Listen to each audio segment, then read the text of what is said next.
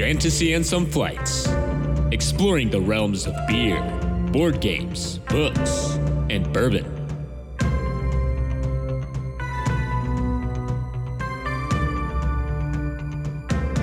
Welcome to another episode of the Fantasy and Some Flights podcast. I'm Nelson. I'm Dalton. And tonight we have a book episode. It's been a while since we've done a book episode, so we are diving into another book episode, and tonight we are tackling the idea of book to media, book to screen type implementations, what we like, what we don't like. I like how you did that, like you just learned the topic. Yeah, intriguing, interest. Oh, that's a good topic. Yeah, just spread that, seed that little bit of intrigue, yeah.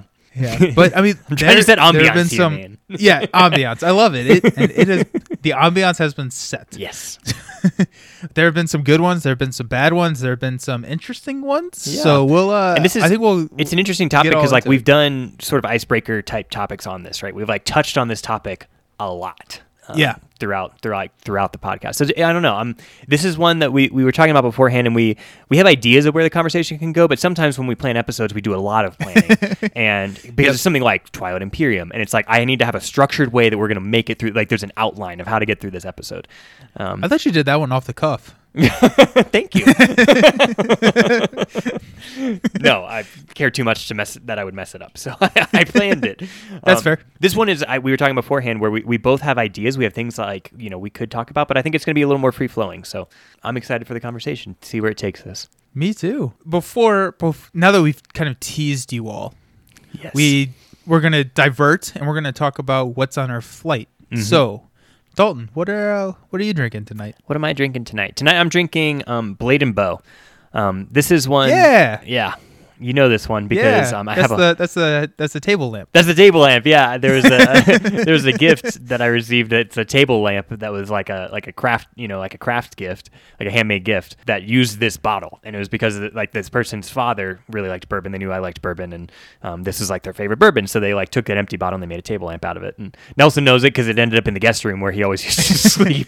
I've fallen asleep a lot next to that. That's right, bottle. Next to an empty bottle of Blade and Bow. So this is actually my second bottle that I've purchased. I think the first one I finished, and I didn't have it on the podcast. I think I finished it maybe too fast or something. But anyways, it is around the 40 to 45 price point. I think I heard this described. There's two words that I heard this described as that really helped me. The first is friendly, and I'd never heard a bourbon described as friendly, but I thought that was an excellent descriptor. That's nice. Yeah. Yeah, it's just this is a friendly bourbon. It tastes like bourbon. It's pretty, it has layers of complexity, which we'll talk about. But for the most part, you taste it. It's this is a bourbon, and it's just not attacking you with it, with its bourboniness or with its burn or anything. It's just hey, I'm here to be a bourbon. You want to be friends? Hey, buddy. Hey, buddy. That's kind of what it tastes like. And it's really tasty. The second word that I heard described as was more related to the nose, and I was really having trouble identifying the nose. And someone said a carnation, the flower of carnation, Oh, okay. And it's a really floral, really polleny, this big bold flower, and it's dude, that is it. That's exactly what it tastes like. What it smells like, and what the very front of the taste tastes like for me. Very cool. Yeah. Okay, that's nice. Yeah. So it's really fun bourbon as a bourbon. It's it's multi-layered, but in some whiskeys are multi-layered in a the sense of a book where you turn the pages of it, and some bourbons like this one are multi-layered in the sense of a firecracker where you get all the layers all at once. Okay. And this one's it's definitely the firecracker style, and it's not firecracker in that it's super aggressive flavors. Like I said, it's still friendly, but when you try to identify them, it's oh my god, there's I almost have to taste and focus on one thing and then be that's that part, and then turn to something else and try and identify what that was, So it makes for a really fun tasting. I would very much recommend it. I think it's a 3 cheers for me, where I'm happy to nice. happy to recommend it, happy to try it, happy to have a bottle around. It is, like I said, in that 40-45, which for me and maybe for some of you is I'm only going to buy one of those kind of every once in a while. It's not I'm going to buy them once a week or something. And so, but if you're looking to make kind of your next purchase in that price point, then Blade and Bow, I think it's a great pickup. Excellent. Yeah. No, and it has a key, right? Yeah, it does. It has a fun little key on the bottle, a little metal key. See, we can almost do the clink this way. There it is. I love it. Yeah. I don't know, but that's definitely the most recognizable thing. I haven't done the research. I'm failing you as your as your loyal podcaster and your wealth of knowledge, I'm failing. I don't know why there's a key on it, but there is a key, and it is neither a blade nor a bow. There is a key, and so it's this third item. I also forgot to say this is from Stitzel and Weller Distillery, which is a distillery I'm not familiar with. They are a Louisville distillery. Go team. I like, it was one of those things that I said and then was like, is that right? I am right. It is a Louisville distillery. And they have a couple of other brands. They have I.W. Harper, which I've not tried. And then they have Orphan Barrel, which is, I believe, kind of like their like lower, more general end, is where they get like a little bit more experimental, and they have like flavored stuff and whatnot. Gotcha. So, okay. I've not had either of those. I can't make recommendations on either one. And then Blade and Bow, there are two expressions of. There's like their general bourbon, and then there's a 22-year. So I'm having the general one. Oh, I'm not having the 22-year. 22-year costs a little bit more than 45. I would assume, I'm in the sense that I've never seen it. Yes. Yeah. It's old enough to be drafted. Exactly. This bourbon can go to war. I can't. So it's been one of those that's always intrigued me. Like just falling asleep by it every single Thursday night, over the last couple of years when we lived close to each other. It's been one that has intrigued me. Yeah. And also, like, for whatever reason, that key makes me just want to buy it. And I don't know if like it's just marketing working on me like it normally does, but it just seems like a fun purchase, and you get a cool key. Yeah. And so I think your mind goes, oh, it's a promo. Yes. Oh my gosh. It's a bourbon promo. It's a bourbon promo. Exactly. Yeah. But I'm excited. For some reason, I was thinking it was way more expensive than the 40 to 45 range that you were describing. Yeah. So that's good. Yeah. That's good to hear. So I may swing by and pick one of those up. Try it out. Yeah. Point. Yeah, absolutely. What are you trying tonight? So tonight, I have a special beer. Ooh. A company called Your Beer Friend reached out to us on Instagram, and they are a monthly subscription box beer delivery service. And so they handpick 6 craft beers every single month and send it to their subscribers. And you can buy like a monthly subscription, or you can buy a one-off type thing. Yeah. And they'll do like their tastings, so like they'll do a virtual tasting, which I think you did one for wine before, right? I have, yeah. It was that one was actually a gift, and it was really neat. It was just like the wines were like shipped to us, and then they had sort of like a Zoom call where it felt like a regular wine tasting at that point. Yep. So that's like very similar to what Your Beer Friend is doing, but with beers. And so they're doing that, and so they sent a box to us that has their monthly box to us, and so I'm trying one of the beers from that box. And so that box came with 6 crazy different pint-sized beers, and I reached out to them. I was like, hey, like, which one should I try on the podcast? And so they recommended Kindness. So Kindness is a session hazy IPA from Anchorage Brewing. Like when I think of like a hazy IPA and all of that, like I think a little bit higher, but then session, I bring it down, APV is a little bit lower, and the APV lands at 4% at this one. So it is not heavy at all. So with that being said, I did bring a second one that we may break into later tonight during the episode. So we'll see where that goes. But with the lower alcohol content, I was kind of expecting it to be a little bit more bland than it actually is. I mean, it's pretty full of flavor. Like, it's got a lot of fruity flavors, and where that comes from, and it's kind of interesting because they give you a little card that they write up a description of the beer, right? It's from their own words. So it's, like, it's using like the first person tense, right? He's like, I thought this. So it was kind of cool to see like their insight into it as well. But they kind of had the same impression where it was a little bit of more fruity of a beer. And what they discovered is that it's actually brewed with Sauvignon Blanc grapes. Oh, interesting. So yeah, so that's kind of what's giving it its fruitiness. Yeah, which is kind of interesting. It has like no bitterness at all. Like 4%. Fruity, it has no bitterness, and so like this is kind of like one of those, kindness like, for a reason. Yeah, it's called kindness for a reason, exactly. Yeah, and it's like you could give this to someone who doesn't like IPAs. I think they would have an okay time with it. Yeah. So it may be that stepping stone, like if you're looking for that. So Kindness IPA from Anchorage Brewing. I don't actually know how easy it's going to be considering it's from Anchorage Brewing, but easy to get it's going to be. Yeah. So if you're looking for a stepping stone beer and you happen to be in Alaska, maybe this is your go-to. But Yeah. but that is kindness. So that's what I'm drinking tonight. Very At cool. least for the first half of the episode. Yeah. Very cool. Yeah, it's a cool idea. I like the idea because we love to try new beers. We love like the Pick Six feel, right? But oftentimes you're like in the aisle and you're like, well, I don't know. And sometimes you just pick stuff that Right. like based on, we've done this all the time where it's like I picked it based on the label. Yep. Or very rough description. So just kind of having someone like curate that for you, kind of weed through the bullshit for you a little bit. Yeah, exactly, And basically yeah. just provide you a very high quality Pick Six once a month that you can try Right. one a week or whatever, 1 or 2 a week. And Yeah. I like the idea. Yeah. Absolutely. So I was really interested and excited about the company as a whole. I'm very interested after tasting this beer. So good job, your beer friend. Yeah. Love the beer that you picked out here. So we'll see how the next 5 go. Yeah. Tune in later tonight as Nelson Yeah. finishes the 6th beer. Exactly. Yeah. Yeah. Oh man. What has been on your mind What has been recently, on my mind? Mr. Dalton? Mr. Dalton. That's me. So I finished the Witcher series. That was a big deal. The book? The Witcher the book. Yeah. Cool. I also did finish the show. I watched the second season. Show off. Yeah, right. Brush my shoulders off. Yeah. Pretty Yeah. cool kid over here.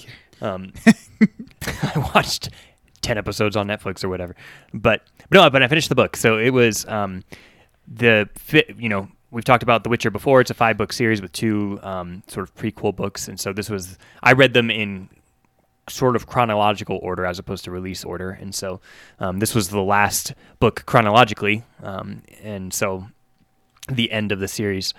And I was, when I was approaching the end of the series, you get that sort of like, it's almost like you start feeling nostalgic before the series ends. Yes. You know? Yes. Where you're like, oh man, it's ending. Like I've spent so much time with these characters, right? I've spent so much. I'm time sure in there's this a German narration. word for that. Yeah, there's probably a German word for that. It's 30 characters long. Just like to wrap around the Scrabble board to complete it. Yeah. But I remember, just side note, it's a book and board game podcast, so I'm going to claim this as a very, very rough link to this story. Love it. But we had Big like fan. something, like, you remember how, showing our age, like when they made the little recording VHS things, like you could record yeah. TV on like your VHS, It was right? insane. It was magic. Yeah, it was magic. And now it's, now you can do DVR or whatever, but somehow this was legal. So you could like put a VHS in and you could record Star Wars or whatever happened to come on TV. And sometimes, your dad or whoever would like try to pause the recording during the commercials, but then he would forget and he would fuck it up. And so you'd have to skip, you'd be like, what happened? Because you missed like 2 minutes because you forgot to turn the recorder back on. So anyways, we had a bunch of these. And on one of them that we used to watch all the time, I don't remember what it was, but we used to watch it all the time. But there was a commercial, so it must have been a Disney movie, because there was a Disney commercial where this girl spells out supercalifragilisticexpialidocious on a Scrabble board, and her whole family's like, what? I love how involved this tangent is getting. I don't know. I'm a big fan. That's all. It's just like, it was, and you're like going over the screen, and it's like all these words to try and like link how, like somebody, they gave it to an intern, I'm sure, had to actually make the Scrabble board that like could have accomplished this feat of Scrabble monstrosity. Yeah, because it was physical. There's no there's no visual effects. There's no in visual that. effects at the time, right? It's So- the 90s. Yeah, it was filmed in like a living room of someone's house, like that was the whole commercial. It was just like her spelling it out, and then they're like, go to Disney World, and then it cut away to like the next commercial. But anyway, I just remember this, and as a kid being like, that's crazy, How'd she do that with only 7 letters? She must be a genius Scrabble player. I know. Oh my gosh. Anyway, so The Witcher. Transitions are fun. Yeah, exactly. Segues, we love them. The Witcher. It did actually, the ending felt a little bit Inheritance like, where like the book ended and then there was like 8 more hours in the book. I was like, oh my god, like, was that the climax, or is like there another one, or like Okay, yeah. But like felt like the climax, and it definitely was. But I think, just so now that I'm like standing back from it, I'm like reviewing the whole series, I think I think he's definitely a short story author, and that's known. Okay. Like The Witcher originally was a set of short stories. It was written for like not a newspaper, but but something like that, like a journal of So it was like a short story written for a journal. And that's why the prequels are collections of short stories, is because they were ones that he basically already written and just kind of like cleaned up, and he put them in a book. But the reason I say that is because, like, especially in the final book, it kind of felt like, and I didn't mind it, it's not a criticism, but it felt like he was trying to hit all of his last ideas before the story ended, before the series ended, Okay, yeah. So all these like little moniker ideas of like, oh, wouldn't it be cool to tell the story like this way, and to have it be like a character who's in this position and they're telling the story of what happened to them to another character. Or there's one where it's like two characters that are well into the future that are trying to research what actually happened to the characters that you know about. Yeah. And like that's how the story is kind of like being told. And it's told through like the magic system, because like one of them is like a dreamer. And so if she can dream dreams of things that actually happened, but she has to have like prompts and stuff. So they're trying to dig up prompts and like items and trinkets and paintings and things to like trigger dreams for her so they can find out what actually happened. And then they'll tell kind of like sounds interesting. Yeah, it's like it made for a book that was a little bit disjointed, like the last book, because it was like got it. There was like maybe 3 or 4 sections where the story was just being told in a very different way, so you kind of had to like follow that a little bit. But it was the story itself, just at its core, was very satisfying. I thought that he wrote one of the better. We had an episode all about battle scenes, and I really wish I had read this book before having that episode, because I thought it had one of the better battle scenes where very cool. Yeah, and none of the main characters were involved in it, and it was a super engrossing battle scene. And he basically wrote in, and again, it's like he has this strength with short stories where he can develop a character in like 30 seconds, and you're like, I want to know what happens to this guy.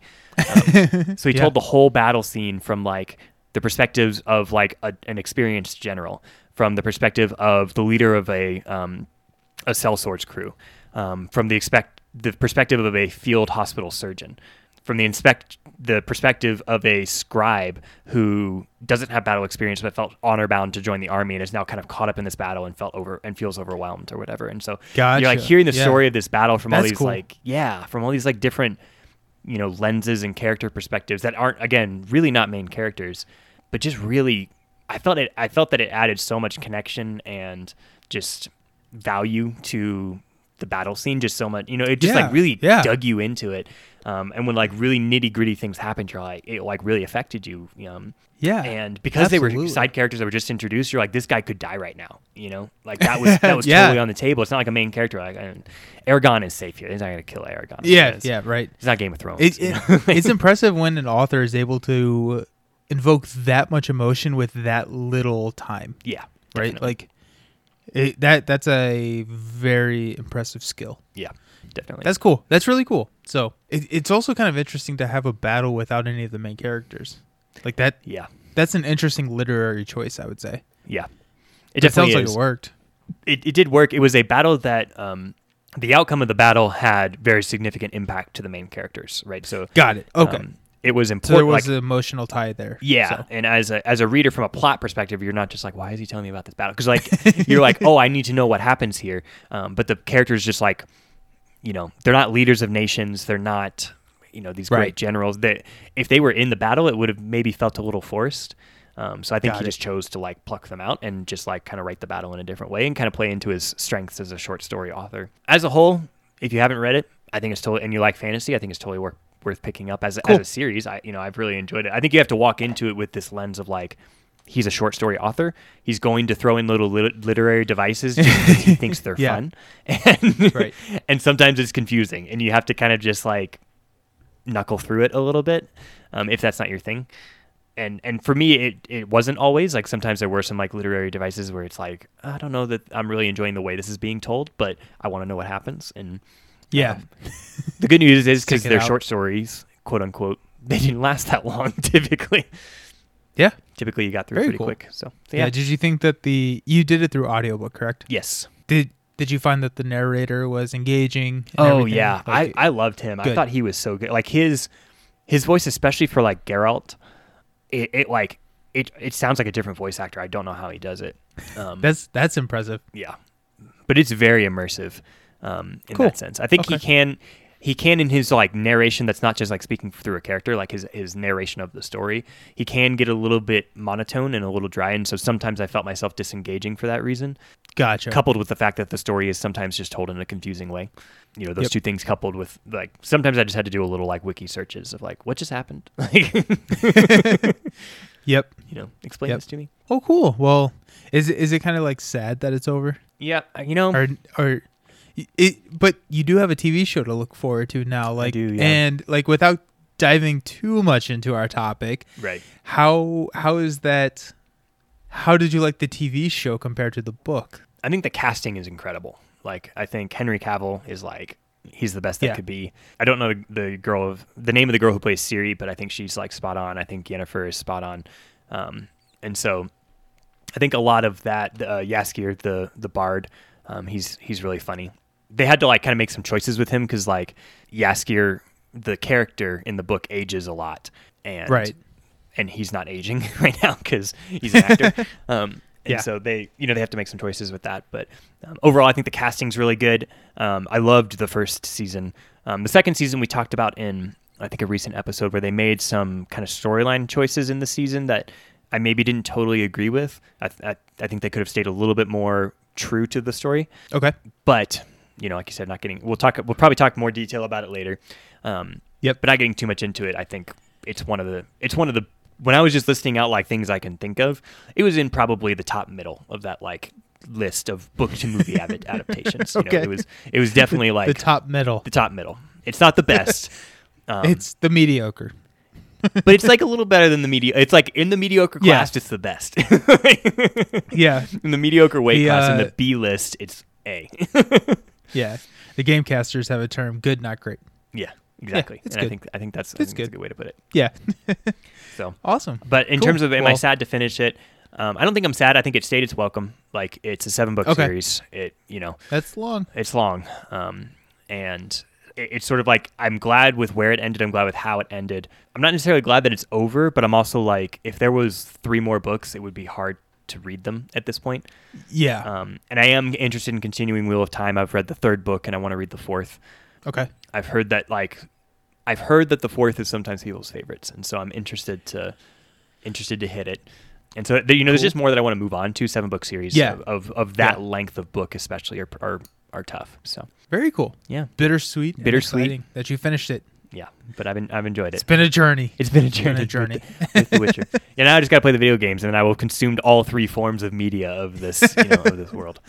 So you will rise to the ultimate Witcher power. That's right. Now I will have the little wolf necklace. Yes, that'd be sick. Cool. What about you? What's been on your mind recently? So I'm mad. I'm mad. Oh no. I'm mad. Oh, I know what this is going to be about. I think. Yeah. So we talked about last episode that I had started The Name of the Wind, and now I'm just mad at Patrick for not writing a 3rd book because I finished Wise Man Fears. Okay. And those books are so entertaining and so good and so not finished. Yeah. And it's been over 11 years now since our last book. Yeah. And like, I want the finale, and I'm afraid and almost convinced at this point that we're never going to get it. Mm-hmm. And that's why I'm mad. Yeah. But have you ever read the short story about the... Yes. It's been so long, I forget. But what's the girl's name? Ari. The short stories about Ari. Yeah. You have? Okay. Yes. Cool. Yes. Those are good. Yeah, those are fun. Quick recap if you have not read it, and let me preface this by saying, like, on our most recent top 5 board games episode, we both dropped this series out of our top 5 due to the fact that it's hard to recommend because it's been 11 years and it's an unfinished series, and at this point we don't know if we're going to get a finish, so it makes it very hard to recommend.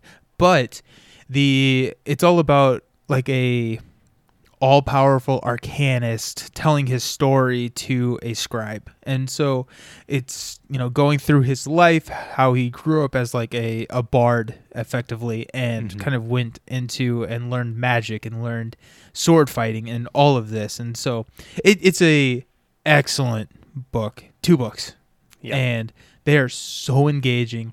And it's been like one of the only books in the last probably 6 months that like I will like get up out of bed. I'm like, yes, I listened to the book in the shower. Let's go. Like, Oh I'm, yeah, like this excited is to I'm be about awake. to get audiobook time. I'm about to get more of it. And like, those books are incredible. Those books are so much fun. Those books are so frustrating when there's not a conclusion. Yeah. Right. So that's why I am mad. That's why I'm upset. But Damn it, I'm mad.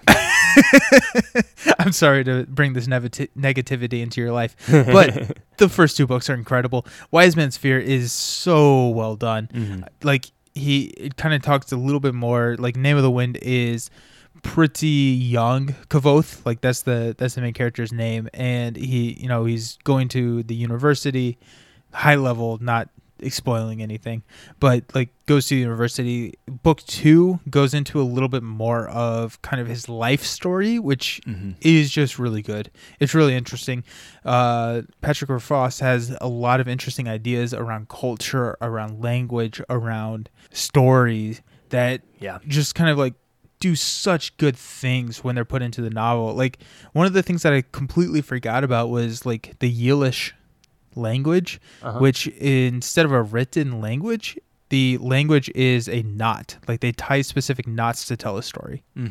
And like, to read it, you have to like feel and like run your hands over the knot, and like that doesn't provide any bearing on the story whatsoever. But it's super interesting. It's super immersive. It's super fun. So Yeah. So I'm mad. Yeah. I finished that. Do you think if the third book maintained the caliber, wasn't better or worse, but just maintained the caliber of the first 2, in terms of trilogies, where do you think it would fall? Because I'm thinking of like big name trilogies like Lord of the Rings, right? For us, Mistborn, like some of our favorite trilogies. Like, do you think Lord of the Rings, Star Wars? Yeah. Probably 2. Probably behind Lord of the Rings. That's the only thing I can think of that would beat it. Honest, and that's totally honest opinion. I think that's the only thing that can beat it if it maintained the caliber, and I think that's why he hasn't written it.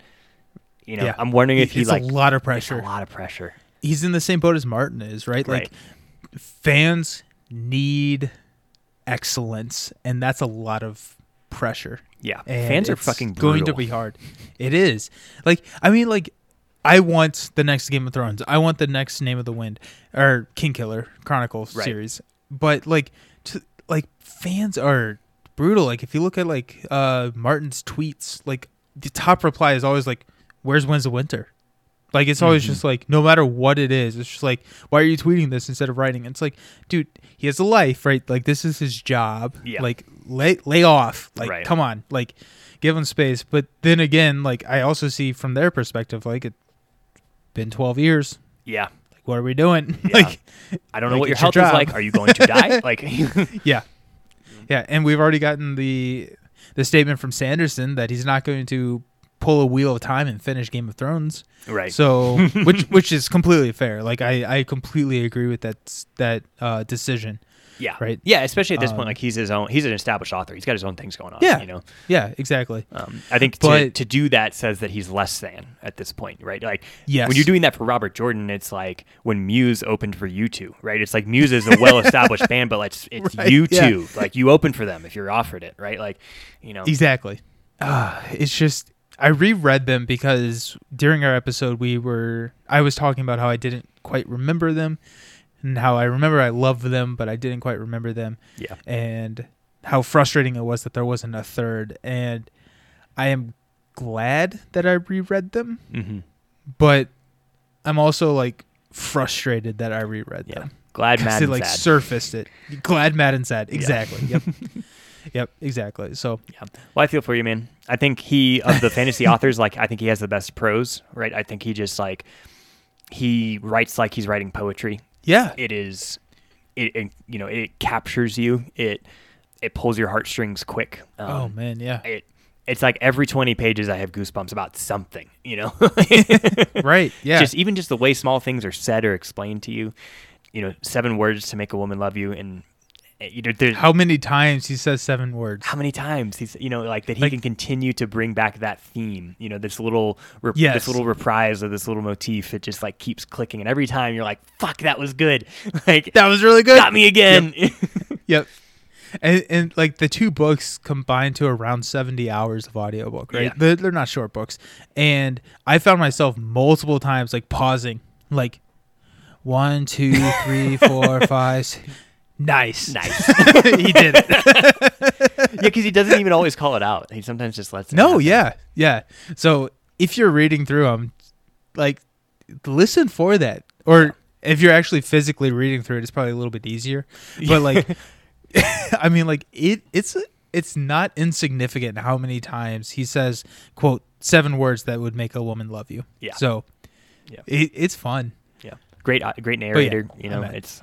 Oh, the narrator's phenomenal. So, like, kind of, I've finally gotten back to reading / listening to Eye of the World. So I'm actually doing that. Nice. The narrator for Eye of the World is hard for me. That's interesting. I Because like he does Mistborn. Like, there's no way. yeah, I'm 100% on that. It's oh shoot, what's his? Yeah, I'm gonna have to Google it because I can't think of his name. I was just trying to think of Nick Podell's name, who does Name of the Wind. He also did like the Land series, which we read a little bit of. Because I was like, we listened to something else by Nick Podell, and it was the Land. Yeah, Michael Kramer. It's Michael Kramer, and just to be 100%. Yeah, so Michael Kramer and Kate Redding, is that her name? Yeah. So I don't know what it is, but for some reason it just feels very like lethargic. Yeah. While he's reading. Yeah, it is Kate Redding. And it may be like, I mean, he would have been much later in his career as a narrator, right? Like 10 something years later. Yeah. That he would have actually read Mistborn. Yeah. And like that surprised me, right? Like I did not realize that was the same person. So that really surprises me. You would definitely notice it when, because I don't think it's in Eye of the World. I think it's in Dragon Reborn where Kate Redding comes in and that's the female pair of the two of them. So she also does Mistborn, and you're like, that's Vin. Like I definitely know her voice. Her voice is very recognizable to me. Vin, and also like I believe they both do the Stormlight Archives series as well, and so you get like all of those characters, and you start to recognize their voices. But I do have it set up so that like my Kindle and Audible will sync to each other, and neat. So I do like pass off, and so that is helping me get into the narration style a little bit. And because like that was one of the hardest transitions to audiobook for me, because I read about half the book and then I switched to audio, and like all the words were pronounced differently than I was saying them in my head, and that like took a little bit. Yeah. But like having that blend and kind of doing the two together is really helping. So wait, explain a little bit to me about what's actually happening here. So what is Kindle and audiobook or Audible, like what do they do together? Yep. So like whenever I listen through Audible and I listen to a chapter, when I open up my Kindle, it says, hey, on another device, we noticed that you're at this point in the book. Do you want to jump there? And I say yes, and it jumps me there. Yeah, because they're both Amazon. Yeah, they're both Amazon, so they sync up with each other, and so nice. I mean that's been really seamless transitions. So I've been enjoying that. That's helped with kind of transferring back and forth. I think probably I will go more towards audiobook just because I can consume audiobooks more than I can physical books, and I want to try and maintain 2. And I'd rather not read a book that takes me 30 hours to physically read, just because I don't have 30 hours to physically read stuff. Yeah, so, I hear you there. Where, like, for my knowledge, not necessarily the listener, but for my knowledge, where are you, like 60%, 40%? Like, where are you at in the book? About 60%. Okay. Yeah. So I'm about 60% of the way through, and it's kind of fun. So my wife and I have started watching the show, and we're getting to. Like I'm like right where I'm at in the book, so then I'm like reading more, and then we'll watch the next episode. It's kind of like this cat and mouse game, which we'll talk about. Let's do it. Let's just dive into it. That's our segue. Segues are fun. Yeah. So, book to screen adaptations. Yeah, that was, I think, how you pronounce that word. Anyways, so the 4.6% you said, or 4.6, yeah, we're getting there. We may have had 1 or 2 before we started the episode. Anyways, I think that screen media is a lot more consumable for. You're undoing the bottle. I was expecting a nice like pop. Oh, satisfying. Did you not get it? I heard it, but maybe not. I didn't hear it. No. That's right. Okay. But time out. Beautiful. Yeah. Anyways, so I think screen media is a lot easier for people to consume on a wide scale basis, right? Mm-hmm, so books, audiobooks are a lot more narrow of a market, and so there's an incentive for authors and screenwriters and people to push media into a screen format, whether that be a TV show, a movie, or a limited series. Yeah. I think I kind of view TV shows and limited series as kind of mutually exclusive things because they do different things to me. Okay. For me. Yep. So I think there is an incentive there. I love TV. Like I'm not saying that I don't like TV. I don't like movies. I love both of those. I think that it is hard to implement something that you have read and loved in a audio/book format into on screen because everything is different. Yeah. Right. And so Wheel of Time actually is in, kind of my interesting, quote unquote, interesting adaptations. Yeah. Right. Because they take some liberties. They do. Right. Right. So they do. So talk to me about that. What are some of the liberties that we see in the Wheel of Time show? So first of all, I think it has to be said in this conversation that our world of current of like things that are coming out right now and in the last couple of years, literary to media adaptations is dominated by the effects that Game of Thrones had, right? Oh my gosh, yes. Game of Thrones absolutely was a game changer. Like it shattered expectations for what. Yeah, and it was so good for a while. It was so good, right? Everybody watched it, it felt like, right? It was this huge cultural phenomenon. Everybody was at least aware of it, if not like actively watching it. People like fantasy fans were watching it because they had read it, then people who just liked action were watching it, people who liked sports everybody was watching it. We had Game of Thrones watch parties. Yeah, we did. Right? And they were awesome. Like they were incredible. And people that didn't like fantasy were watching Game of Thrones because it was the thing to do. Yeah, because it had politics. It brought fantasy into the mainstream. Yeah. And it was sexy and it was cool and there was great, it was so many wins about it, right? And so right now we're in this phase, we've talked about where everything wants to be Game of Thrones, right? Everything wants to be the next Game of Thrones. Yes. And sometimes people don't understand, I think, why Game of Thrones was successful. And so they just try to make it look and feel like Game of Thrones in a hope that it will be. That's not what made it successful. It's not, no. Because Game of Thrones, the show, was pretty true to the books for the most part, Until it got bad. Yeah. Until they ran out of books. Exactly. Right? Exactly. Right. And that's something that I had down is that Game of Thrones was really, really good until we ran out of content. Yeah. And I think what they didn't realize and that we're sitting here talking like we understand the world. But like if everybody just did what we said to do, we'd have great content, Yeah, like I haven't seen a show killed faster and more adequately than Game of Thrones has been. Right? Like it almost looks intentional, right? Because it was so successful. It was so successful. Like, people today on the Game of Thrones subreddit are complaining about season 8. And it's been 2 years. Been 3 years. Yeah. Right? Like, and it's just like it's been insane, but it's because it ran out of book, right? Like the cinematography, which I'm not an expert in by any means, like to me felt the same. I mean, except for that one Battle of Winterfell, which was just black for an hour. Yeah. But like it felt very similar. But what changed was the story. Yeah, definitely. Right? You didn't have Martin writing the story. Yeah. And I think people would have forgiven cinematography mistakes, right? There are scenes in season 8 where there's like a Dasani water bottle, right? Just like in the shot, like it just is in there. Nobody edited it out, You can take a screen like a still, and it's like that's a water bottle. Yeah. And I think people would have been like, "Are you kidding me? Like this is Game of Thrones?" But they wouldn't have, and they would have memed it, and like where fans are critical. Like we would have done all of that, but it would have been forgiven, I think, if the story had held up, and it exactly didn't, right? But if you're listening to this podcast and you're listening to it for a book episode, I think probably 80% of you were big Game of Thrones fans. You have experienced the disappointment that we've experienced, and so you feel our pain. We don't want to dwell on just why season 8 was bad, because it's also important to recognize why the first 5 to 6 seasons were great, and because they were so great, everything wants to be them. So getting back to your original question, we're doing tangents tonight. This is like fantasy and some flights and some tangents. Hell yeah! What are the changes that they made in Wheel of Time? The first one that is obvious is they sexed it up, right? Yep. Robert Jordan, They made it if you Game of didn't know, Thrones. was Mormon. They took it towards Game of Thrones. They took it towards Game of Thrones, right? Robert Yeah. Jordan was Mormon.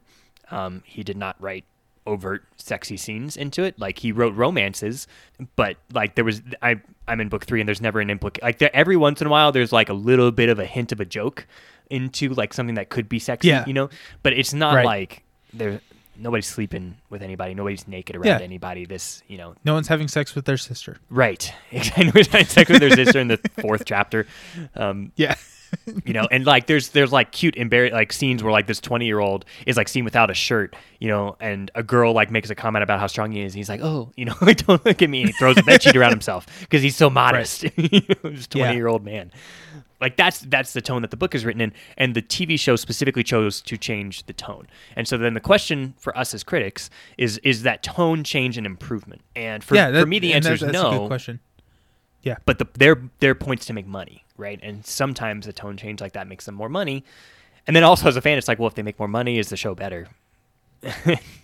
In season 4, in their eyes, yes. In right? their eyes, yeah. like, and it's how many people can you get to subscribe? How many people can you get to watch the Wheel of Time show? And like, were they more successful in bringing new people in by sexing it up or by alienating the hardcore fans? Yeah. Right? Because from kind of what I've seen is that a lot of the quote-unquote fans of Wheel of Time don't necessarily love the show. Yeah. But I think people who have not necessarily read the book enjoy the show. Mm-hmm. Yeah, I think a Right? lot of people And are so- like, yeah, 7 out of 10. Good, not great, right? Yeah. Yeah. So what are we shooting for? Right? Yeah. Yeah, and we come into this conversation knowing that changes are necessary, right? Yeah. And in some cases they can be good. Like, I think Wheel of Time tries to frame itself as like, we are trying to do this as a different interpretation of the story. Like, we're going to hit the main plot points, but we're going to take the characters there in a slightly different way, trying to be true to who they are as characters, but in a way that's just a little bit more friendly for media. Yes, exactly. And one of the things that is highlighted in Wheel of Time, as I'm kind of reading them and watching them in parallel, is that the stories are progressing at different speeds. I don't consider this a spoiler, so sorry if you do. But like, there's a point where like the party splits, and we go down multiple different storylines in Eye of the World, like the first season, the first book, and different events are happening at different times in the book versus the TV show. And I think that's because TV is looking for those exciting moments. Yeah. And those exciting moments are not always happening at the same time in a book, right? Where a book, you can go a chapter to describe the intricacies of what is going on and the background and all of that. And that's interesting and exciting. That's really hard to captivate an audience for an hour-long TV show. Yeah. So Yeah. when we're watching this, my wife is sitting there watching. It's like, have we caught up? I'm like, kind of. Like, yeah. I know what's happening in this storyline, but not that storyline. Right. And so that's been kind of interesting. I think it's going to be really fun once I finish both of them and look back on it to see how I liked those changes. I think that we, as in like the collective of you, don't necessarily love the pacing changes. Is that so? Yeah. Yeah, I think that's accurate. But I'm also trying to recognize like let's think of this in terms of how all these elements that we've gone through over the podcast of how you tell a story, right? So there's elements of character development, there's elements of narration, there's elements of story arc, right? That all get changed as you translate into media. Yes. Yeah. And so taking just again and continuing to look at Wheel of Time as a kind of a microcosm as an example of this, look at story arc. In story arc, we talked about points of tension, right? And books will write in points of tension so that there feels like a rise and fall action and they get more and more intense as you rise to the climax as the last one, and then you have the falling action on the other side, right? But you can look at very take Lord of the Rings, right? And so you're like, oh, okay, so there's Weathertop, like that's a tension point, right? Yep. Yeah. And then there's like the party like splitting, where Boromir dies and everything, and like that, that's a tension Bummer. point. And it's very important to like keep the story moving. Well, a TV show needs a tension point in every single episode, right? There Yes. almost has to be an episode arc. There has to be something that goes on. Exactly. Yes. And in order for the audience just to be engaged in this episode, or else they're gonna be like, this episode sucked, and then they're they're gonna lose viewers. They get a bad rating, and ratings are average, and so it's just bad for them. And so, in Wheel of Time, they have even taken story ideas that have existed in much later books. I've not read as far as like past. I'm always in book 3, but I've heard from friends who have watched it that there are actually story elements existing from like books 6, maybe 7 that have been pulled forward to tell a tension point, basically. Where it's a similar idea told in a slightly different way or at a different time, but included, and so it's like true to kind of the story as a whole, but it's being done now because they need a tension point in this episode, right? They need these characters to have like this happen to them right now. Yeah, that's a really interesting point where every episode needs to tell its own story, right? You need to have a reason to come back. You can't have a bland episode, right? Like we see that a lot in anime where there's just like nothing happens, but you can't do that in something that cost millions and millions and millions of dollars to produce, right? Like you're gonna get fired real quick. Right. But I think that kind of another way to look at this is kind of when series break up their last movie. So like I'm thinking of like Harry Potter did this, Hunger Games did this, Divergence tried to do this, but like Harry Potter, let's just look at that one, right? Book 7 was split up into 2 movies because I think there was criticism and fair that they weren't capturing all of the entirety of the longer books into a feature length film. Yeah. Which is fair, right? Like when you look at them on a shelf, you're like, oh, okay, little, big, big. Yep. Yeah, and I love the first couple Harry Potter movies, and they get worse over time because there's too much to try and capture in the limited time that you have. And so the way that they tried to solve this is to put in, or to break up book 7 into 2 movies. So there's Deathly Hallows Part 1 and Deathly Hallows Part 2. But I think that they were, as far as I understand, they were kind of the ones that pioneered this, breaking up the last book into 2. And I don't think that they did a good job at all, right? Like I think that they had the time and the like means to capture everything, but what you're saying is every episode needs a story arc. I don't really think part 1 has a good story arc. Yeah. Right? It's them camping for 2 hours and you're just like, come on. Yeah. Like, so even like as a reader that appreciates the book and wants the movie to stay true to form, I'm just like, come on. Like, can we get, like, I understand that this is what the book is doing, but let's do something, right? Yeah. I don't want to watch them camp forever. Absolutely. And so it's kind of funny to see, us talk about that and say like, that's the problem. And then like when a book or a movie tries to capture that, you're like, nah. Right.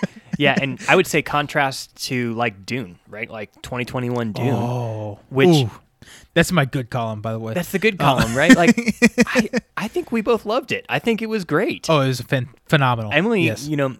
My fiance was talking to me the other day. She's like, "Hey, when's Dune coming out?" And she's like, she's not a fantasy and sci-fi person, and she doesn't typically like get into that type of thing. But she's like, well, I want to know what happens. It got you. It was great, and I thought they picked an excellent cut point. I was like, if I had written it, that's where I would have stopped. I think I wouldn't have done 3 movies. I would have done 2. I would have stopped right there. Yep. So as a fan, you're like, good call. Like, nicely done. Good call.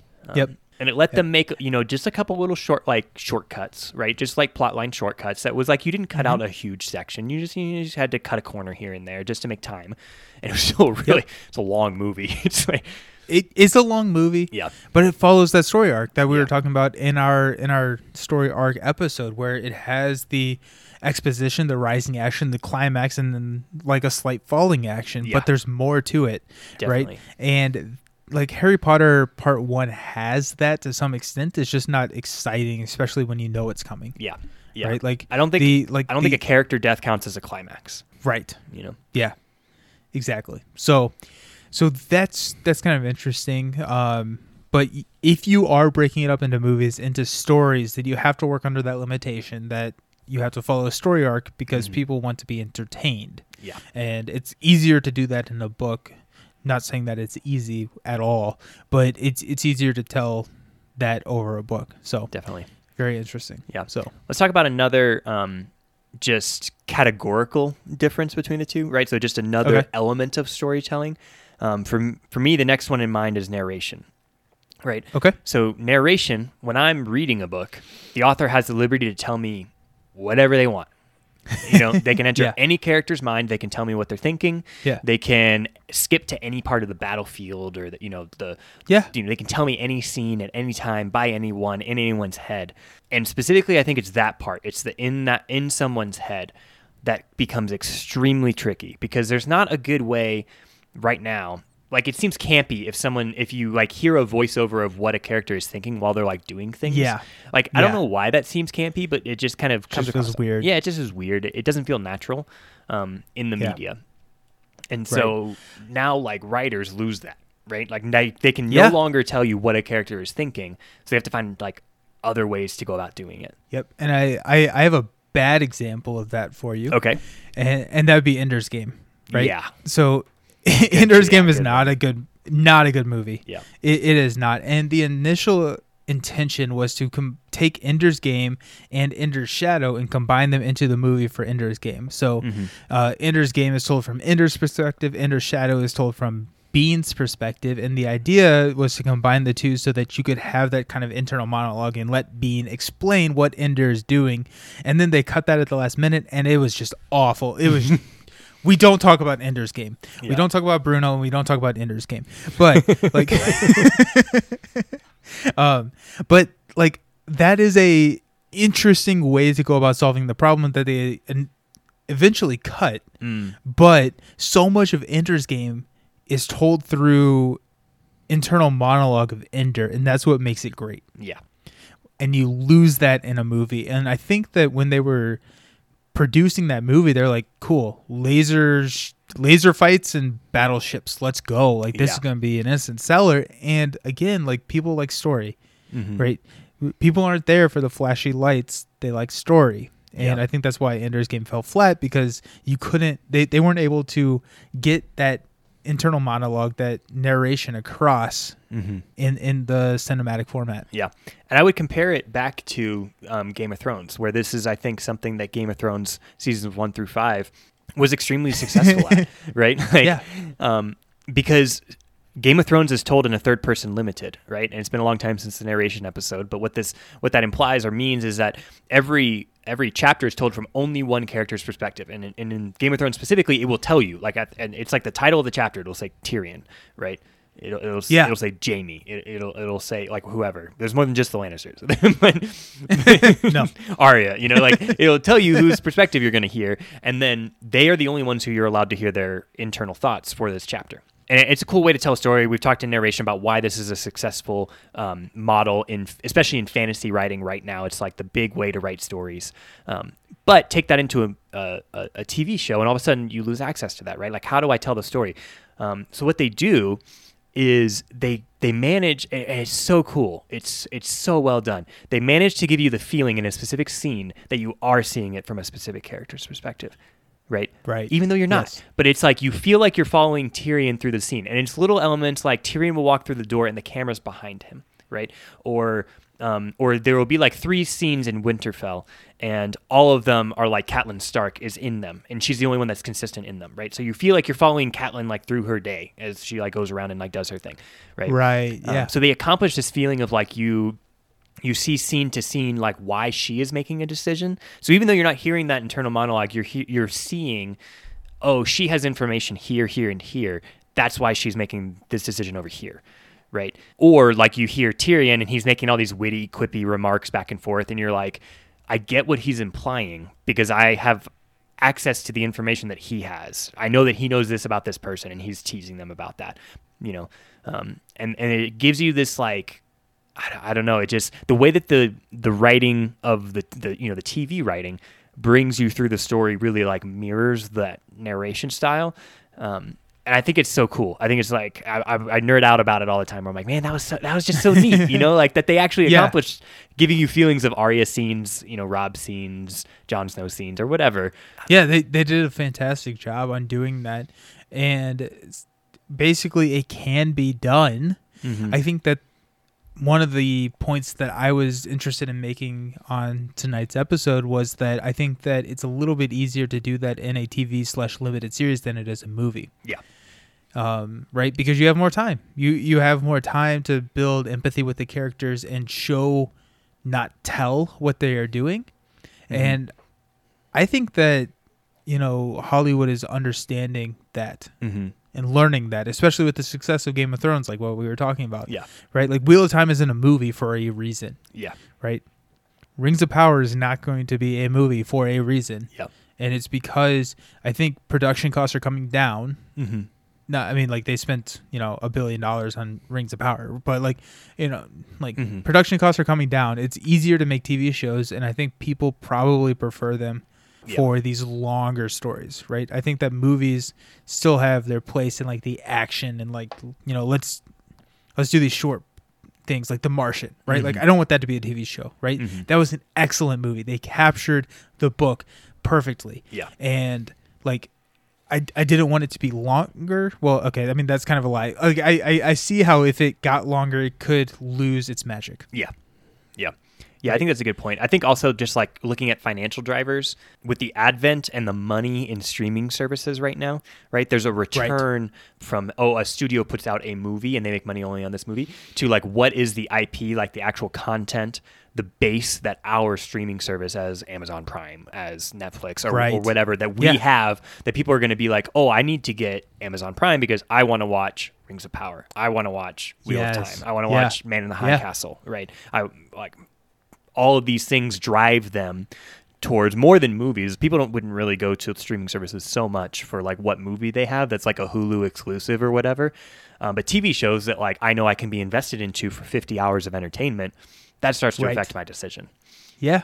Also, like random side note, so Project Hail Mary is getting a movie. Ooh. And Ryland is being played by Ryan Gosling. Dude, actually, I love that. I think that's a great I know, it's amazing. First of all, I love Ryan Gosling. Yes. I love Ryan Gosling. Yeah, so I am very excited for whenever that comes out. Yeah. But that'll be really good. Yeah, yep. But it's going to be a movie, and I think that's the right call, right? I don't want a TV show for Project Hail Mary. Yeah. The most I would accept is a 3 or 4 episode limited series, right? But it's a 2 to 4 hours of content. Yes. Max. Yes. Exactly. Right. Mm-hmm. Well, that's exciting news. Yeah, I hadn't heard that yet. Yeah. So yeah. I heard it here first.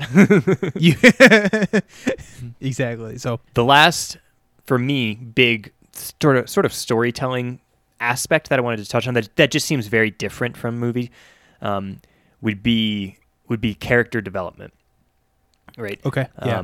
I think in books, authors have a lot of liberty to write in little scenes, little quips, little touches, things that take a page or two, but can give you just some very rich character development that movies and shows, that's the type of stuff where if they're going to cut a corner, that's where they have to do it, right?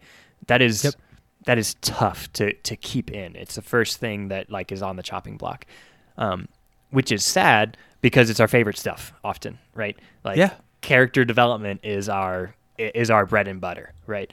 I think if I was going to like pick something like an area that struggled with it, I think I would pick maybe The Hobbit. We haven't talked too much about The Hobbit. Don't. I'm going to do it to you. No, just please don't. Right. With the exception of Bilbo, who was, I thought fairly well fleshed out and did a great job because also I just really like Martin Freeman. But, So real quick, my notes on The Hobbit for tonight's episode, just The Hobbit. Why did they do that? That's all I have written down. So, have please you proceed? Hurt me.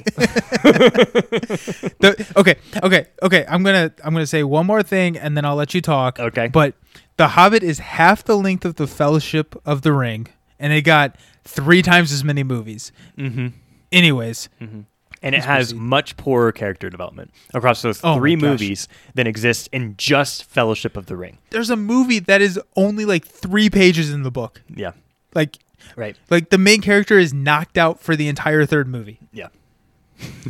Okay. We don't need him. Sorry. We don't need him. There's a dragon. Anyways, please. Dragons look cool. Benedict Cumberbatch is crawling on the ground in a green suit. It's fine.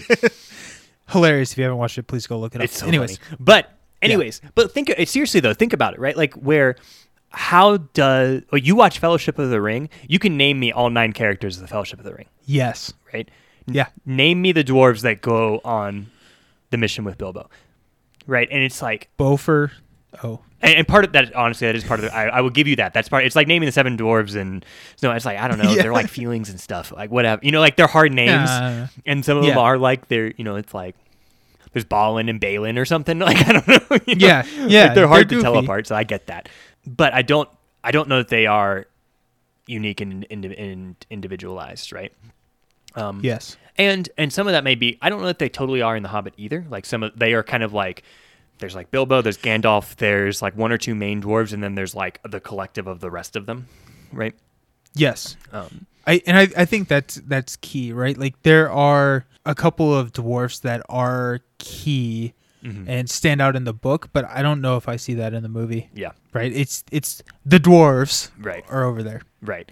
And I think the point is like, because it's struck into 3 movies, they almost felt forced to develop them, and that was detrimental, right? Because they can't it's harder to do flashbacks. It's harder to do scenes around the campfire. It's hard to do these like little one-off things that just add this texture, just add this enrichment of, hey, what makes Boromir, what makes him an interesting character? Yeah. Right? He does not have that many lines in Fellowship of the Ring, but when he dies, like you feel it and you're like, oh wow, like that's character development, that he can, the way he responds to like, what if we took the ring for ourselves, right? Like that establishes him immediately. Yep. It's like this clarifying moment. It's rock solid. Here is Boromir and here's who he is. And you're like, whoa, and that carries forward. It affects his character. There's all this great character development stuff that happens as a result of that. That just in The Hobbit doesn't translate. And I think that's why I bring it up, is because it's this easy side by side, right? Lord of the Rings versus The Hobbit. Why is one good? Why is one not? Yeah. And rewinding a little bit to what you were saying about like the character development in a book where you can take a page to do that, I think that it makes it harder in movies because your characters are being played by actors and actresses. And they're going to put their own spin on it. And it's going to be hard to capture that emotion that you spent a paragraph writing in a split-second scene. I think that The Lord of the Rings did it incredibly. I think that a lot of the CGI struggles with that a little bit more, right? Like it's harder to relate to something that looks CGI. Yeah. I would agree with that. Yeah. Or I would agree with myself. Yeah, good job. Cool. I'm smart. Yeah. Good point, Nelson. Good point, Nelson. But you look at like the Trollocs in Wheel of Time versus the orcs in Lord of the Rings, right? You're gonna do me a conundrum. And I think I care about and am more scared of the orcs because they don't look CGI to me. Yeah, right. Sure. Like I think that goes a long way. And I think that CGI is something that's new and interesting and exciting for the film industry. I think it has its place, but I don't think that we have the technology to necessarily do it on like humanoid figures yet. Yeah, for sure. And I think that takes a lot away. And when you're spending that time and energy in a book to describe the look that Kavoth gave Denna, right? You're not going to be able to capture that in a film aspect, especially if you're using CGI. Yeah. And so, like, you're going to have tweaks and everything for all the characters, especially if it's a well-known actor or actress, right? If you have like someone come in and you have a big name like Ryan Gosling playing Ryland in the new movie, right? Like you already have a preconceived notion of what Ryan Gosling is, and is that going to skew how you think of the main character in this movie? Yeah, that's a really good point. It's a really good point, and it takes a little bit of dedication from the actor to not do that, right? Like, yes, yeah. Again, Henry Cavill playing into Geralt, where he's like this huge nerd, right? He's like, I love The Witcher. He did a really good job. Yeah, I love The Witcher video games, and he's like, I'm not going to be Henry Cavill playing The Witcher. I'm going to be The Witcher, right? Yeah, and so he's like willing to do that. Excellent. Yeah, it's a great example, right? Yeah, it just takes a very high caliber actor to do that, and if they're well known, it's just even a bigger hill to climb. Yeah, for sure. Yeah, they're gonna have the work set out for him. I did want to bring up from a character development perspective the narrative style that The Witcher chose, where they chose to do a series of short stories as their first season, it really let them do that, right? They got to build into like Jargon Sigrid. They got to build into Jaskier and to Yennefer, into like the, like into who Pavetta is, into who Dooney is, into who Calanthe, like her grandmother is. Like everybody kind of got an episode, or they, at least, they got sometimes one or two. Triss Marigold, the Battle of Sodden, like there's all this content that when you're watching it in the first season, you're kind of like, well, this is like, what the hell's going on? This is really confusing. What's the timeline? Like it throws you for a loop. But when you continue to watch and Jargon Sigrid the dwarf shows up again, the TV show doesn't have to be like, oh, this guy, his name's Jargon Sigrid, and the audience has to be like, I guess he's a dwarf, and all the nerds are like, oh, it's Jargon Sigrid. Like there's now a connection because he got his own episode in the first season. You're like, oh, it's this guy again. Yeah. Right. He like had a whole episode to develop himself.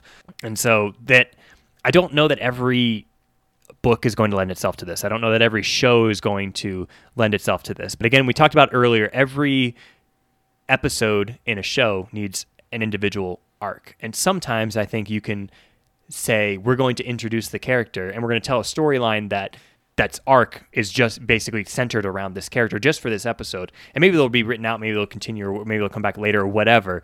A TV show can lend itself to that with a little bit of reorganizing of maybe when timelines and storylines happen and that sort of thing. So sometimes I think as audience members, we have to be a little bit forgiving of that and try and recognize like, Wheel of Time, I think I've mentioned this before, Wheel of Time in the books, Matt doesn't have sisters, but Matt has a consistent protectiveness of female, other characters, but specifically female characters. That's like a main character trait for him. So they wrote into the show, he has little sisters. And it's like, that is good. That's a quick, easy way to just explain. That's an easy way to do that. Yeah, to just explain who he is in a very quick scene, right? Okay. So I think that we cannot finish this episode without talking about some of the all-stars and some of the blunders. Right? So let's end on a high note. So what are some of the failures of the book to movie adaptation, or book to screen, that you've seen over your lifetime? And I think these are a little bit easier to find than the all-stars. Yeah. I'm struggling. I think if it's bad enough, we've talked about it in my mind. And that doesn't there mean are a couple on my list. What's that? There are a couple on my list. That we haven't hit yet. So. Okay, I think. Yeah. Well, then why don't you go ahead then? Because all the ones that were bad on my list, we've already talked. The Hobbit, Ender's Game.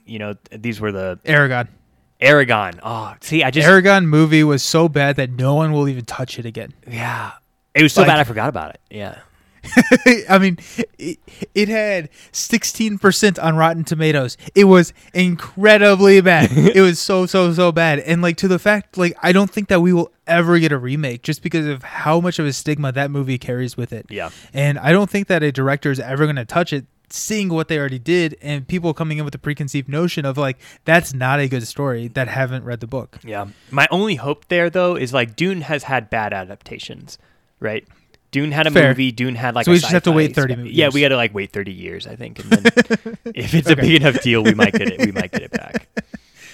Oh man. Okay, I need to stop talking about Aragon, or else I'm gonna get actually frustrated. Yeah, you're gonna get the other one real quick. Do you, based on the elements we've talked about tonight, can you identify a couple of things about why it was bad? There's a lot, but just can you highlight a couple things that like, that make it bad, that justify that feeling? So I'm going to be honest with you. I have blocked the majority of that movie out of my memory, but I think that one of the biggest things is that there is no development between Aragon and Saphira. So Saphira is Aragon's dragon, right?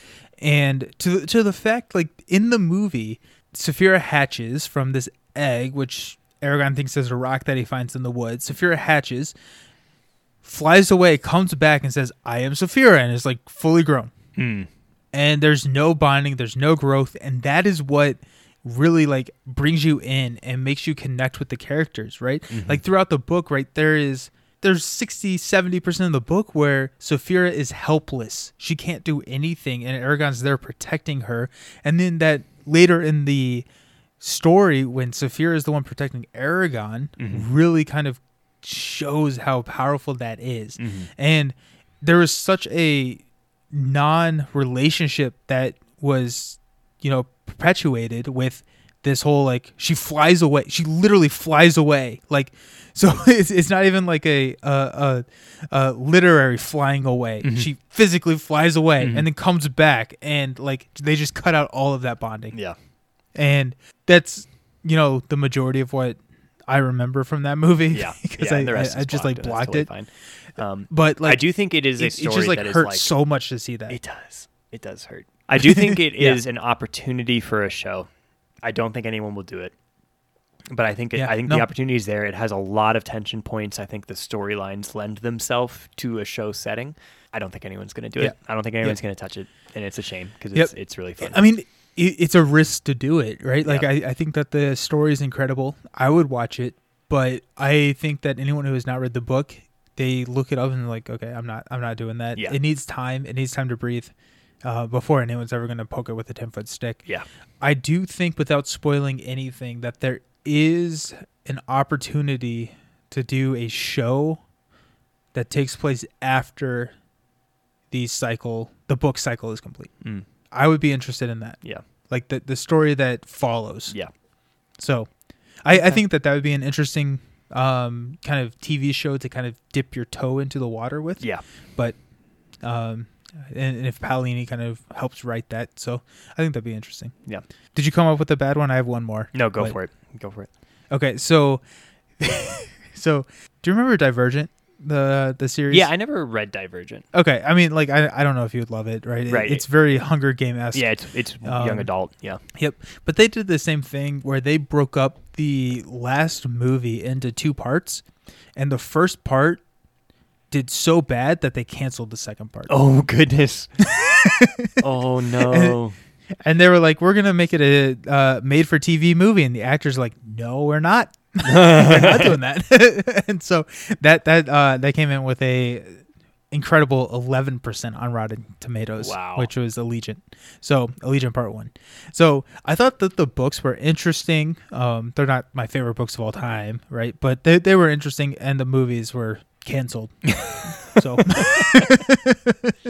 so that was my other kind of series or book / movie that was on my like bad list that I wanted to talk about that we hadn't already talked Yeah. about. But that I just needed to mention that because I was like, wow, okay. Yeah. You fucked up. Yep, you bummer. Alrighty, okay, so ending on a high note. Ending on high Some of your notes. favorite. I wanted to bring up The Magicians here, mostly Okay, yeah. because I think I like the show better than the book. Yeah. And I think part of that is because you get in the book the internal monologue and narrative of the main character, Quentin, and he's just like, he's so whiny, he's so like down and just Right. melancholy, and like it just kind of affects the whole tone of the book and really like just, it feels like you're wading through this quagmire of just bad feelings and negativity. Right. And in the show, they kind of are able to hide that a little bit, and so it just has a better tone. And I think with fantasy, like the reason we're seeing a lot of these implementations, right, is because like they're fun to watch, right? Like Yeah, magic is yeah. fun to. They're entertaining. Yeah, they're entertaining. They're engaging, and it's visually appealing. And this show is it's visually very appealing. Yeah. And and it feels like we've compared this book to like college age Harry Potter, right? Like adult version of Harry Potter, where it feels like little boy doesn't know magic exists, finds out he has magical potential, goes to, in this case, college school to learn how to do magic stuff, joins magic fraternity, Right. Yep. And because there's not houses, but there's like groups and fraternities and stuff, and so like it feels very similar, except for people are allowed to like drink and have sex, and like as a show, It's PG-13. It's PG-13. As a show, I think it works very well. I really like Magicians, like season 1. Yep. I really like I like some of the elements of like season 3, and then for some reason I think I just I finished the show what was out at the time, and I just never like picked it up when season 4 came out, or however many are out now. This was like Right. 5-6 years ago when I kind of like lost touch with it. But I thought that was a funny like. It's a good success story because I liked when I went back and read the book after reading the series. I was like, I don't like this as much. Yeah. I was not a fan of the book. Yeah. I didn't like the book. I really enjoyed the TV show. Yeah. So I think that's a really good example, and one that is kind of rare, right? Like you don't like the literary version of it. Right. It's like, yeah, let's do the TV show. Yeah. Like that's hard to come by. Yeah. Interesting. Cool. Yeah. Yeah, I didn't really have any that we hadn't already mentioned. I think that the really good ones are Lord of the Rings, Dune, The Martian. Like those are some home runs, right? Mhm. So I already kind of slipped them in, or we slipped them in already in the conversation. So there's nothing like there's no surprise reveal for the best one because I've already shown my cards. But Yeah. I I do think there's a little more room to just like mention that while we don't agree with some of the late stage decisions of Harry Potter, that there are some good, really good I think specifically going back to the characters, yeah there are storyline shortcuts which I wish didn't happen. yes But I do think on the whole, with everyone except for Ginny, the characters are captured very well. And and maybe also Dumbledore. I don't know that Dumbledore in later seasons, is totally 100% where I would like him to be, but he's like 85. Dumbledore is so complex. He's such a complex character. Yeah, He's tough. Yeah, Like Voldemort, like nailed it. I don't know. I think he's excellent. It was incredible. Yeah. It was incredibly well done. I think the big three are all really good. I don't the big three are all well done. I didn't necessarily love the fact that they gave a lot of Ron's good traits to Harry. Okay, So- that's true. That's probably true. I Right, think Ron like- is maybe gets a little bit of the short stick. Yeah, you're right. Yeah, Ron's a little bit more three-dimensional in the books than he is in the movie. And like when you're watching the movie, you're like, why would Hermione ever end up with Ron? Like I think that's a valid like statement when you only watch the movies. Mhm. Yeah. And then like when you read the books, you're like, yeah, Ron's the better choice there, right? But so like, and that's just more things that they have to do because you can't give Ron that much screen time when it's a Harry Potter film, and you can't flesh him out as much as you can with Harry, and so you have to give Harry some of these attributes that help make him just look like an all-star. And so like they're all choices, they're all things that have to be done for this series. Yeah. And so I get it. I get it. But I wish it had been a TV show. Yes, I am still waiting for the Order of the Phoenix TV show, the R-rated Hunt for Voldemort prequel Yeah. that is just like the entire order is dying every episode type, Yeah. dark, gruesome. I want it. They're never going to make it. They're making like Albus or Magical Beasts and Where to Find Them, Albus Dumbledore, the prequel. Right. And I love prequels. I have no interest in that movie whatsoever. Yeah. It's coming out relatively soon, right? Next couple months or so. Yeah. I Summer, just saw a trailer. I was like, I fell asleep during the second one. So cool. Nagini is a person. Okay. Cool. Like that's about as far as I got. Yeah. So Yeah. I feel you. I mean, like it's really interesting. It's a huge challenge, right? I feel like we're very critical because that's what our job is. Yeah.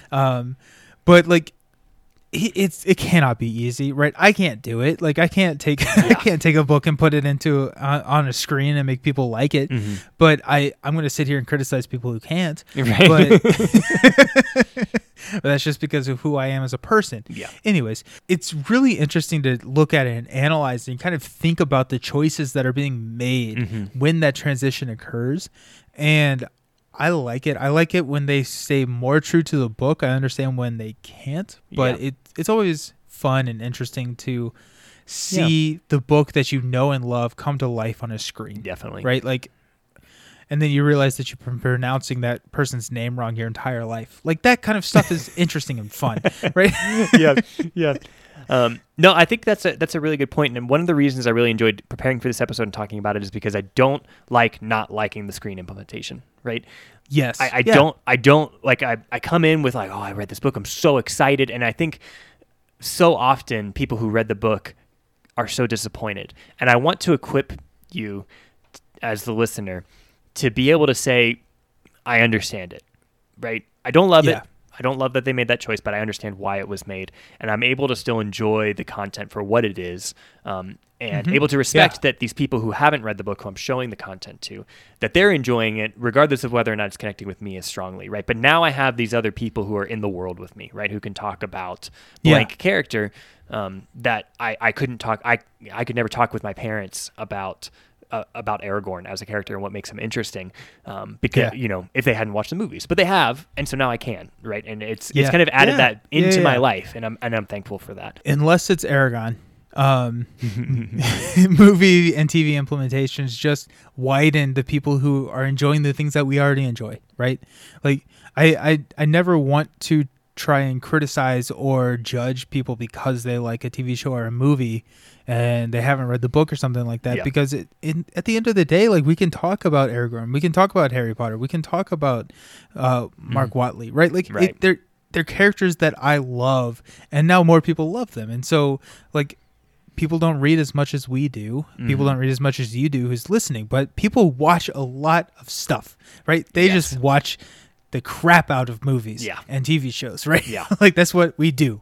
Yeah. And so, like, having more of these being implemented onto that screen really is just opening up the genre, and I think it's a wonderful thing. Yeah. I have access to way more Game of Thrones memes. Yes, Once the show exactly. started coming out. The memes themselves should be worth it. Yeah, exactly. If nothing else, do it for the memes. Do it for the memes. And on that note, I think we'll end. Yeah, take us home. All right. So, yeah, thank you all for listening. Thank you all for hanging out with us tonight. We love doing these. So if you want to hang out and talk with us or interact with us more, you can find us on a couple of different platforms. I think the best place is going to be Instagram. So we're at Fantasy and Some Flights on Instagram. We post about board games and other stuff on Instagram. And we have a Discord, which you can find in the show notes description. So that's kind of it. Let us know what your favorite adaptations are, what your least favorite implementations are, because they're kind of fun to talk about, the good and the bad and the ugly, For sure. and the Aragon even, right? And the good, the bad, the ugly. That's and a whole the nother Aragorn. category. That's a whole nother category, but they're fun to talk about, right? They And are. so I'm interested to see what you thought, and like, even outside of the fantasy sci-fi genre, like, there are a lot of implementations that we didn't dive into because it's not under the scope of this podcast. That some good, some bad. Right, Forrest Gump really good, Great Gatsby not so good, right? So, like, there are just a lot of different things to talk about. So come hang out, come chat. Yep. So Let's do it. awesome. Well, it was fantastic talking with you. I always love doing these. Always. So Until next until time. next time, cheers, buddy. Cheers. You're doing the key. I'm doing the key.